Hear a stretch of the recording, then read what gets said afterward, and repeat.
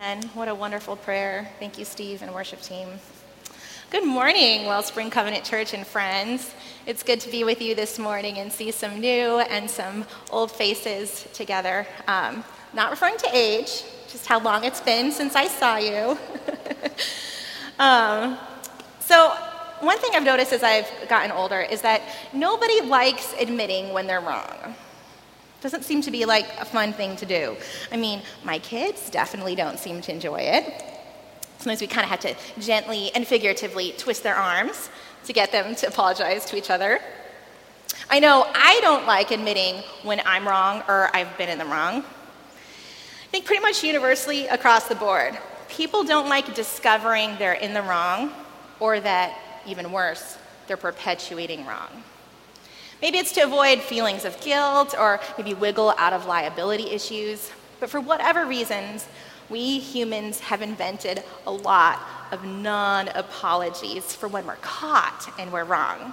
Non-apologies that don't admit any particular wrongdoing. I have a list of them here. These are not comprehensive. These are just a few of the ones that exist. And I've said many of them. I'll go first. This is one I've said more than once. I'm sorry if you were hurt. Ooh, have you heard that one? I've said that one before. This next one is used by a lot of politicians. Wrongs were done. I think this was used by the Bill Clinton administration regarding human radiation experiments that had been done in the 1950s. And they did this whole commission, and it turns out that they even injected like 18 people with plutonium. And so wrongs were done. And then here's another one on the other side of the aisle. Mistakes were made. And this is what Ronald Reagan said after the U.S. was caught selling weapons to Iran and then using the profits to free hostages and fund rebel groups in Nicaragua. Mistakes were made. People actually use that non-apology all the time. This next one, you might have heard this one or used this one. We regret what happened. Have you heard that one? Yes, I think the last time I saw this was like the Ukrainian prime minister said this after young protesting civilians were killed by riot police. We regret what happened. Last week, in the wake of the tragic and horrific building collapse in Miami Beach, there's been a lot of people talking about it, but no one apologizing. And I think this is because no one wants to take that responsibility. There's town managers and condo board members and consultants, building officials. Everyone's deeply troubled, but no one's sorry. No one wants to take that weight, that culpability on themselves. I think it's because one of the weighty truths of our lives, whether we can admit it to ourselves or to others or not, is that something is fundamentally wrong. The British mystery writer and Christian apologist Dorothy Sayers, she was the child and ordained minister, and she popularized the detective novel in the early 20th century along with Agatha Christie. The two of them were contemporaries. And she wrote about a deep interior dislocation in the center of the human personality. It's almost as if there's a vertebrae or two or three that's twisted out of place in the backbone of our world and in the backbone of our lives. There's this great little Calvin and Hobbes comic that makes me chuckle, and little boy Calvin is here. He says, "Everyone I know needs what I'm selling." He's selling a swift kick in the butt. Right? Something is fundamentally out of place. And Scripture talks about this fundamental wrongness as sin and does not mince words about it, even though we sometimes do. Now, you might wonder, why are we talking about sin now? This is our fifth week in Wellspring's summer series, Cruciformed, as we're talking about what the cross of Jesus means and how we can live and learn from its shadow. Last week we saw how Jesus' completed work on the cross has ripple effects to our day and challenges us to love God and love people. The week before that, we discussed the justice of God, how God's justice is always restorative, and God just parents us by running after us to rectify what is wrong. Pastor Cheryl movingly spoke the week before that, showing how Jesus went to the godless place on the cross, the place of pain and forsakenness, so that no place in all creation can be out of the bounds of God's presence and intervention in our care too. The week before that, we rooted our series in the truth that there's power to shape our world and our lives in the cross of Jesus. But we haven't talked about sin yet. Why are we finally now getting to this topic? Well, good question. Thanks for asking. For some of you, your conversations about faith might have begun with the subject of sin. Right? Some of our old school tracks, the ABCs of faith, it begins with all have sinned and fall short of the glory of God. Admit your need. I think actually the Romans 3:23, the all have sinned and fall short of the glory of God, I think that was the first verse I remember memorizing in Sunday school when I was a kid. But the reason why we didn't begin with the subject of sin is simply because God's story does not begin there. Right, the Old Testament scriptures open with this picture of God's really good creation and God's good intent for shalom. Remember, shalom is the complete and whole harmonious world, full of right being and rightly ordered relationships between humans and God and the land and each other. So that's how the scriptures open. And then the New Testament, the book of Mark, which is the first one written, it opens with the declaration of the good news of Jesus Christ. God's restorative one is here. So here at Wellspring, we didn't begin our series about the cross on the subject of sin because we wanted to start our story where God starts the story, with God's loving and saving action. But today, it's time to turn our attention towards what ails the human race, the alien power that God's original movement of love bumps up against: sin. So with that in mind, let's read our guiding text for today. There's worship notes on YouTube in the comment section as well as Facebook, and there's also some right in our front entry area in case you want to follow along that way. I'll be reading from 1 Corinthians 15. If you want to read the whole section later on today or during the week, the whole section is from 1 Corinthians 15, 1 through 11. We're going to just highlight the beginning of it. And so the context is that Paul is sharing with the church in Corinth the good news. Verse 1, he says this: "Brothers and sisters, I want to call your attention to the good news that I preached to you, which you also received, and in which you stand." And he gets a little chatty, so feel free to read that whole section. This is what I want to highlight from his message. Verse 3, "I passed on to you as most important what I also received. Christ died for our sins, in line with the scriptures." This is one of the earliest affirmations of faith we have is in this section of scripture. Christ died for our sins, in line with the scriptures.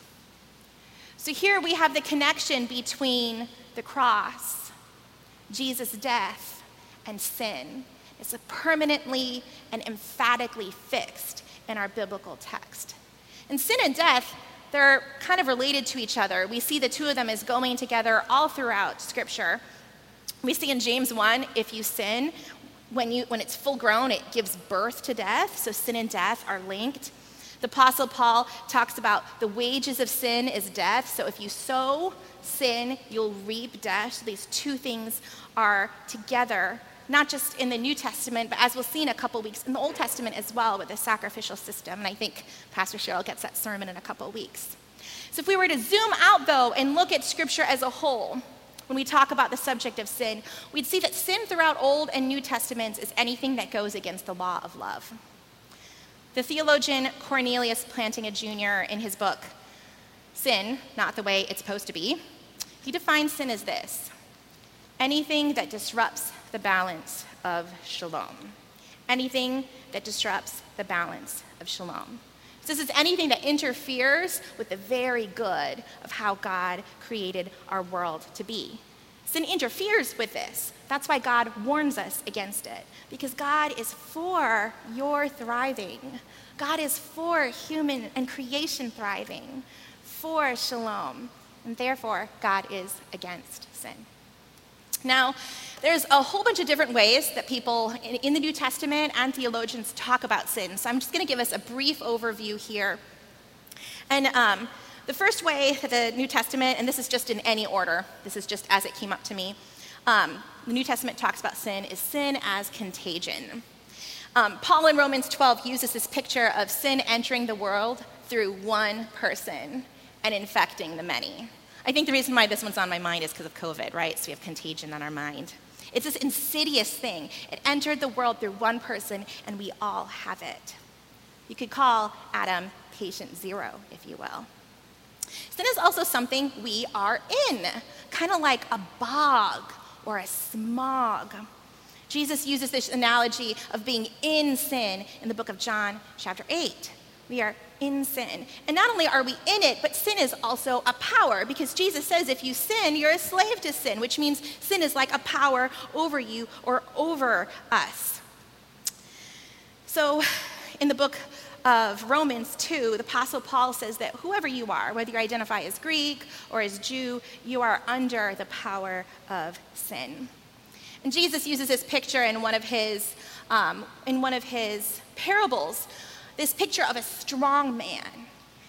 Sin and the enemy of our souls, Satan, as a strong man who yet can be overcome by someone stronger, who is, of course, Jesus. Now, sin, there's lots of ways to talk about it, but it's also a really sticky subject, and not just because it pulls on our own heartstrings, not just because we are wounded people who have also wounded people, but sin is also a sticky subject for those of us that believe that God is good and powerful, right? If God is good and powerful, how can a powerful God permit sin to exist? How can a good God allow it?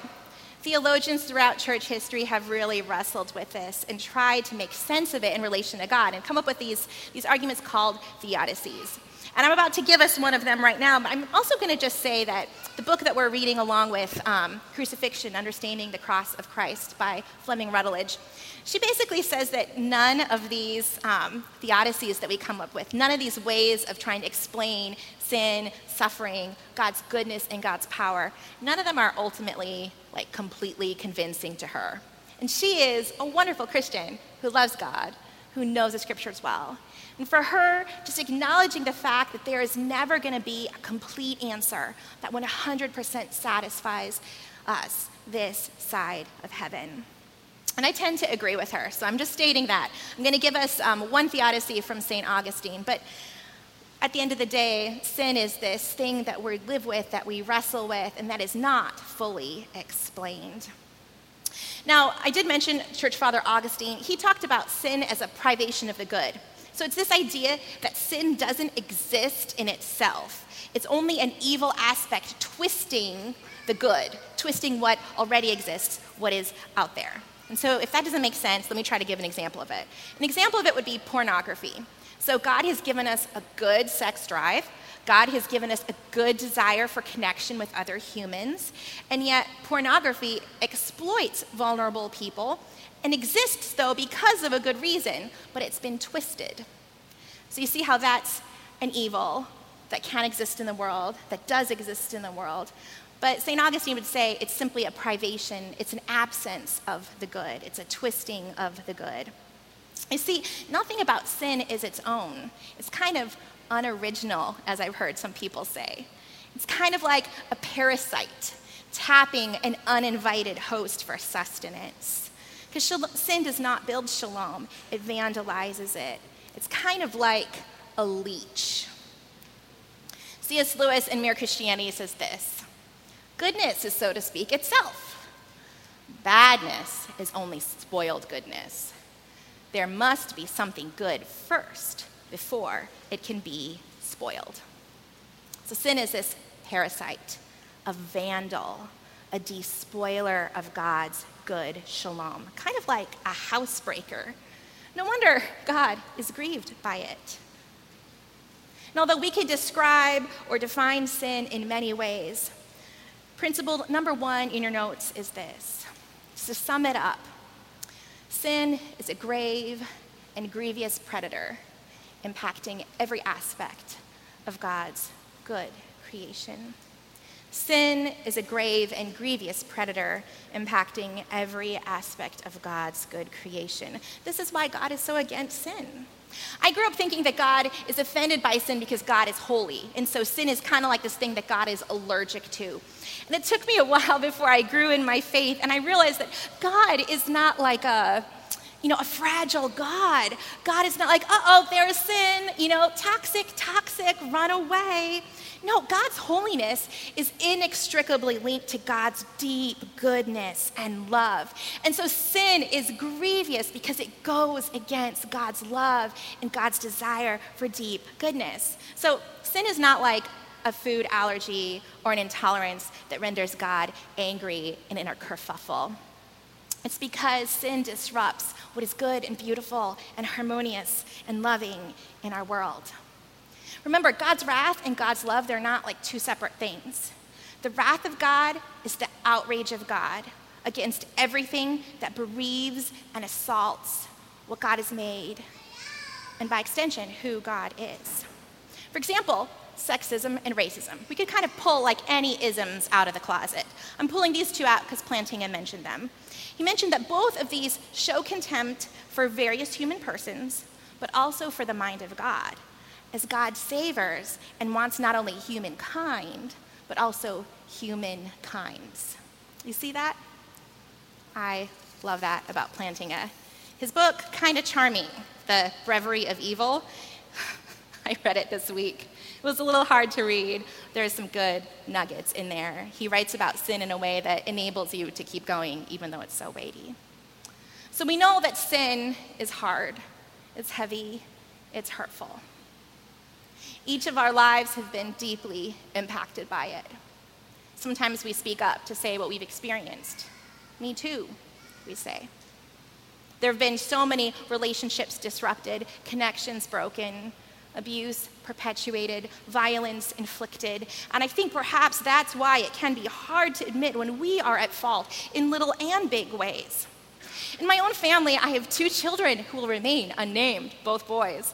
One of them has a hard time admitting fault because he feels that if he admits he's wrong, it's letting what his brother did off the hook. So he doesn't want to admit when he's wrong because his brother hurt him. And the truth is that there's plenty of hurt to go around. We've hurt people, and we are hurt people. Even our wonderful church that we love, which is filled with good people, which cares so much about being emotionally and spiritually healthy and sees that as part of our discipleship to Jesus, we ourselves went through a church split over 10 years ago. We hurt people, and we were hurt. Judging from our earlier list of apologies, individual sin is hard to admit, but it's even harder to admit corporate sin. Now, Israel's prophets, they called out the people of God for individual sins, but more often than not, they talked about corporate sins, those that are woven in the fabric of society that we exist in that we often don't see from our own perspective. So if you read the book of Jeremiah or Isaiah, you'll see this over and over as the prophets speak to Israel as a people group. You have cheated the poor. You have failed to care for the foreigner and the widow. You have swapped other violent, great gods of the nations around you instead of the worship of the one true God. You could practically pick any scripture from the prophets at random. Just like put your finger into the book of Jeremiah or Isaiah and it will pop out to you. I did that with Jeremiah. Jeremiah 2:22 came out, which says this: though you wash yourself with lye, the prophet is speaking, and use much soap, the stain of your sin is still before me, says the Lord God. Now, if you're going to read it out of context like we just did, it would seem like it's talking to a person, right? But it's actually speaking to an entire political and social group of people.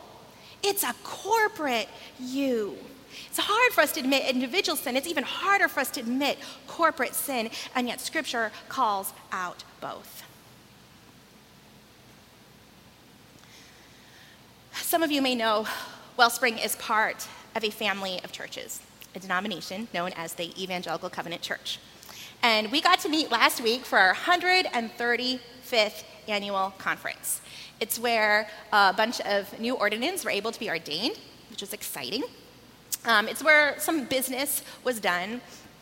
And it's also where we made a historic for us vote, where collectively we voted to repudiate the doctrine of discovery, which is the theological justification spearheaded by the Pope and other Christian leaders that allowed the discovery and domination of European Christians of lands already inhabited by indigenous peoples. We voted to repudiate this theological idea that caused so much harm. And as we voted, we acknowledged the damage done to indigenous peoples, and we lamented the church's complicity in the continuing effects of that history. And some people thought it was noteworthy that we voted on this resolution one day after the remains of 751 children in unmarked graves were unearthed from a former Indian residential school in Saskatchewan, Canada, where Native children were forcibly removed from their families and forced to go to these religious institutions with the goal of assimilating them. The church's doctrine of discovery is what made horrific abuses like this to the indigenous communities in the Americas possible, including the forced removal of thousands of indigenous children in our own lands, raised by hundreds of similar boarding schools run by Catholic and Christian denominations. There's much to lament. I have a picture here from the conference of our president, John Wenrick, who came here to Wellspring a couple years ago. You can only see his back. He's hugging Reverend T.J. Smith, who is president in the ECC of the Indigenous Ministers Association. They're hugging each other after this resolution was voted on. Friends, it can be hard to admit when we're wrong, our own personal individual sins. It's harder still to own up to our collective sins, the ones that just simply exist in the fabric of our society, those begun long ago that have ripple effects till now. And then there's another category of sin too, not just personal and collective, but there are the hidden ones, the sins we cannot see that are inside of us. You might call them blind spots. The psalmist in Psalm 19 even offers these up to the Lord. Lord, clear me of my unknown sin. There are many sins about myself that I don't know, but there was one that was slowly brought to light. It was that after college, I had this fake Louis Vuitton bag that I got that I really enjoyed. And I used it all the time. Right, I'm a new college graduate, I don't have a lot of funds, I was on a limited budget, and I didn't think I was hurting anybody. I mean, Louis Vuitton has plenty of money, right? Is he gonna mind if I carry my little bag around? I don't think he even lives anymore. And so I really enjoyed this bag, and it wasn't until a few years later that I was shocked to discover that a lot of the fake luxury goods in the world, whether it be fake Rolexes or pens or bags, sometimes even DVDs, they support organized crime, drug syndicates, sex slavery, human trafficking. What? I had no idea. The reporter Dana Thomas writes in her book, Deluxe, How Luxury Lost Its Luster, of her experience of walking into an assembly plant in Thailand and seeing 6 or 7 children, all under the age of 10, sitting on the floor, assembling leather counterfeit handbags. The owners had broken the children's legs and tied the lower leg to their thigh bone so the bones wouldn't mend. They did this because the children said they wanted to go out and play. I didn't know things like this happened when I bought my fake bag in a market in the Philippines. I didn't want to know. I didn't want to know about the forced separation of indigenous children from their families, how it went all the way up until, the 50s? I didn't want to know how churches sponsored these schools where horrific damage was done. There's so much that I just don't want to feel the weight of because it is too much. And the weight of sin is everywhere because there's no arena of life we can turn to be free of sin and its effects. I mean, take, for example, something fun, sports. Sports bring so much communal joy to people. It bonds my husband and my sons, and I kind of watch from the outskirts. But sports is full of scandals with doping and cheating and sexual assaults and financial impropriety. And that could probably all happen just like in one team. I won't name any teams. It's because I can't. I don't really know any. Just read about them online. And I won't call out my husband's favorite team. I'll let him talk about that. Right, same thing with our centers of learning and academia. These wonderful places that give so much to the world, they are not immune. They are not free from this parasite. No, there's horrific scandals that break in our schools, in our homes. There's way more child abuse that goes on than we would ever want to know about in our country, more neglect than we would ever like to admit. And don't get me started on church, because scripture and theology can be twisted to support powers that are actually anti-God and anti-people. Pastors, when they go bad, can be the worst predators of all. Religiosity can twist the good news of God into a personal form of piety that is utterly disconnected from creation's goodness, from loving your neighbor. Like the woman landowner moved to tears over her inability to go to Mass and receive communion, but not noticing the children dying in her fields from overwork. Maybe the only thing worse than religious people and institutions when we go bad is politics and politicians. I'm sure right now, off the top of your head, you could think of a dozen things the party you don't like has done. Maybe, if you had to, a few things your own party has done that are wrong. There is no untouched place in all the world where sin has not been. Even our beautiful, pristine lakes and forests are heating up. The waters are rising, whatever reason you think might be for it. Bad stuff is happening all around the world. Surely we can say with the Apostle Paul, "Woe is me." Given the continual wars, genocides, acts of terror, fear, violence, injustice, the destruction of our globe, exploitation of creation and the poor and vulnerable, child labor, trafficking, intimate partner abuse, spousal abuse, child abuse, you name it, the gravity of sin is so big and so huge, we don't want to feel the weight of it, much less in our own lives that we perpetuate. The weight of sin is so great that no one can lift it off humanity but God. The price of sin too high that no one can pay it but God.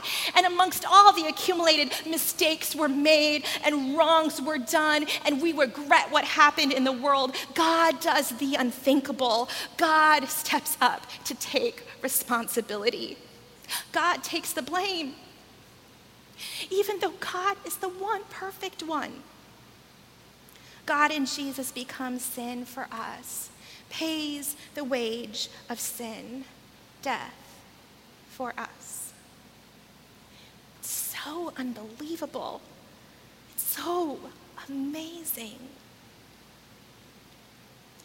2 Corinthians says this, God made him who had no sin to be sin for us, so that in him we might become the righteousness of God. God goes to that godless, forsaken place, takes the blame, dies, so we can be alive. We can be free, and we can be healed. 1 Peter says this, he personally carried our sins in his body on the cross, so that we can be dead to sin and live for what is right. By his wounds, you are healed. This is good news, very good news. Although the problem of sin is worse than we might assume, the gift of God's cross is better than we can imagine. As we close, number 2 in your notes, principle number 2. At the cross, Jesus interposes God's own life to free, heal, and bring new life to every place of death. At the cross, Jesus interposes God's own life to free, heal, and bring new life to every place of death. So friends, today, whatever you are facing, whatever you have done, The crucified Jesus holds the keys of life. God's new reality is in reach for you. And God invites you to be part of the work of healing and renewing and mending. We are to be agents of reconciliation, working to repair the fabric of creation where sin has torn it. So today, friends, we can feel joy. We can feel relief. Jesus paid it all. Sin does not have the first word in your life, nor does it have the last word when God is part of your story. We began our time together in the Word today with a text with the Apostle Paul, who linked together the reason for Christ's death with our sins. Christ died for our sins. I want to close with this text also from Paul, from his letter to the Christians in Rome this time. He says, "For we know that since Christ was raised from the dead, he cannot die again. Death no longer has mastery over him. The death he died to sin once for all. But the life he lives to God. In the same way, count yourselves dead to sin, but alive to God in Christ Jesus." Friends, you and I are alive in Christ. We are invited to be part of the life, the healing, the mending, the reworking that God is doing in our world. As many know, I grew up a child of pastor kids as a missionary kid, and I grew up in a branch of the church that frowned on tattoos. Don't tell them I have a couple now. But I remember I would hear Christians in leadership when I was growing up. They'd look at people with tattoos and they'd say, they have a past. They have a past. And I'm thinking, humanity has a past too, but it's not just filled up with wars and genocides and Ponzi schemes. It also includes saints and hospices and relief agencies, laws for gleaners, cities of refuge, peacemakers, wonderful bursts of hospitality, martyrs, civil rights activists, adoption agencies, foster parents. Evil rolls across the ages, but so does good. Good, the very good of God's creation, has its own momentum. As pervasive and as heavy as sin is, it could not stop even the Montgomery bus boycott with Rosa Parks. It could not stop segregation. It cannot stop the good things of God happening right now in Honolulu, in our island, in our country, and in our world. Sin is a power that creation is caught in, but it is not all powerful. It cannot stop the good things of God any more than the mass or gravity of a planet can stop the pervasive pull of a black hole. Sin cannot stop the growing kingdom of God, no matter how bleak it looks, any more than a shooting star can stop the sunrise. So rejoice and be thankful. Jesus has died for your sins. Let that move you to turn to Jesus, to turn away from the cheap and alluring nothingness of sin. Let it move you to the biblical version of repentance, being renewed. The powers over you are broken. The kingdom that puts right is growing, and you can be part of it. Let's pray.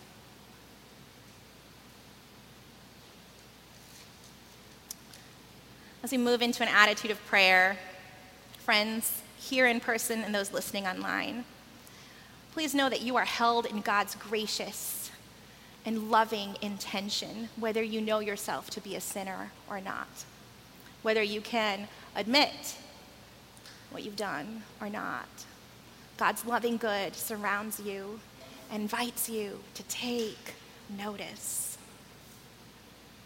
For those of you in this room and you're feeling some of the weight of sin in your life, maybe it's an individual sin, maybe it's a corporate sin you're part of, maybe it's even something that you've been blind to, or you don't see it's hidden, but God is bringing to your attention. I just want to give you a moment to talk to God about that. See God's loving face and talk to God about what is bubbling up in you. Let's take a minute for that.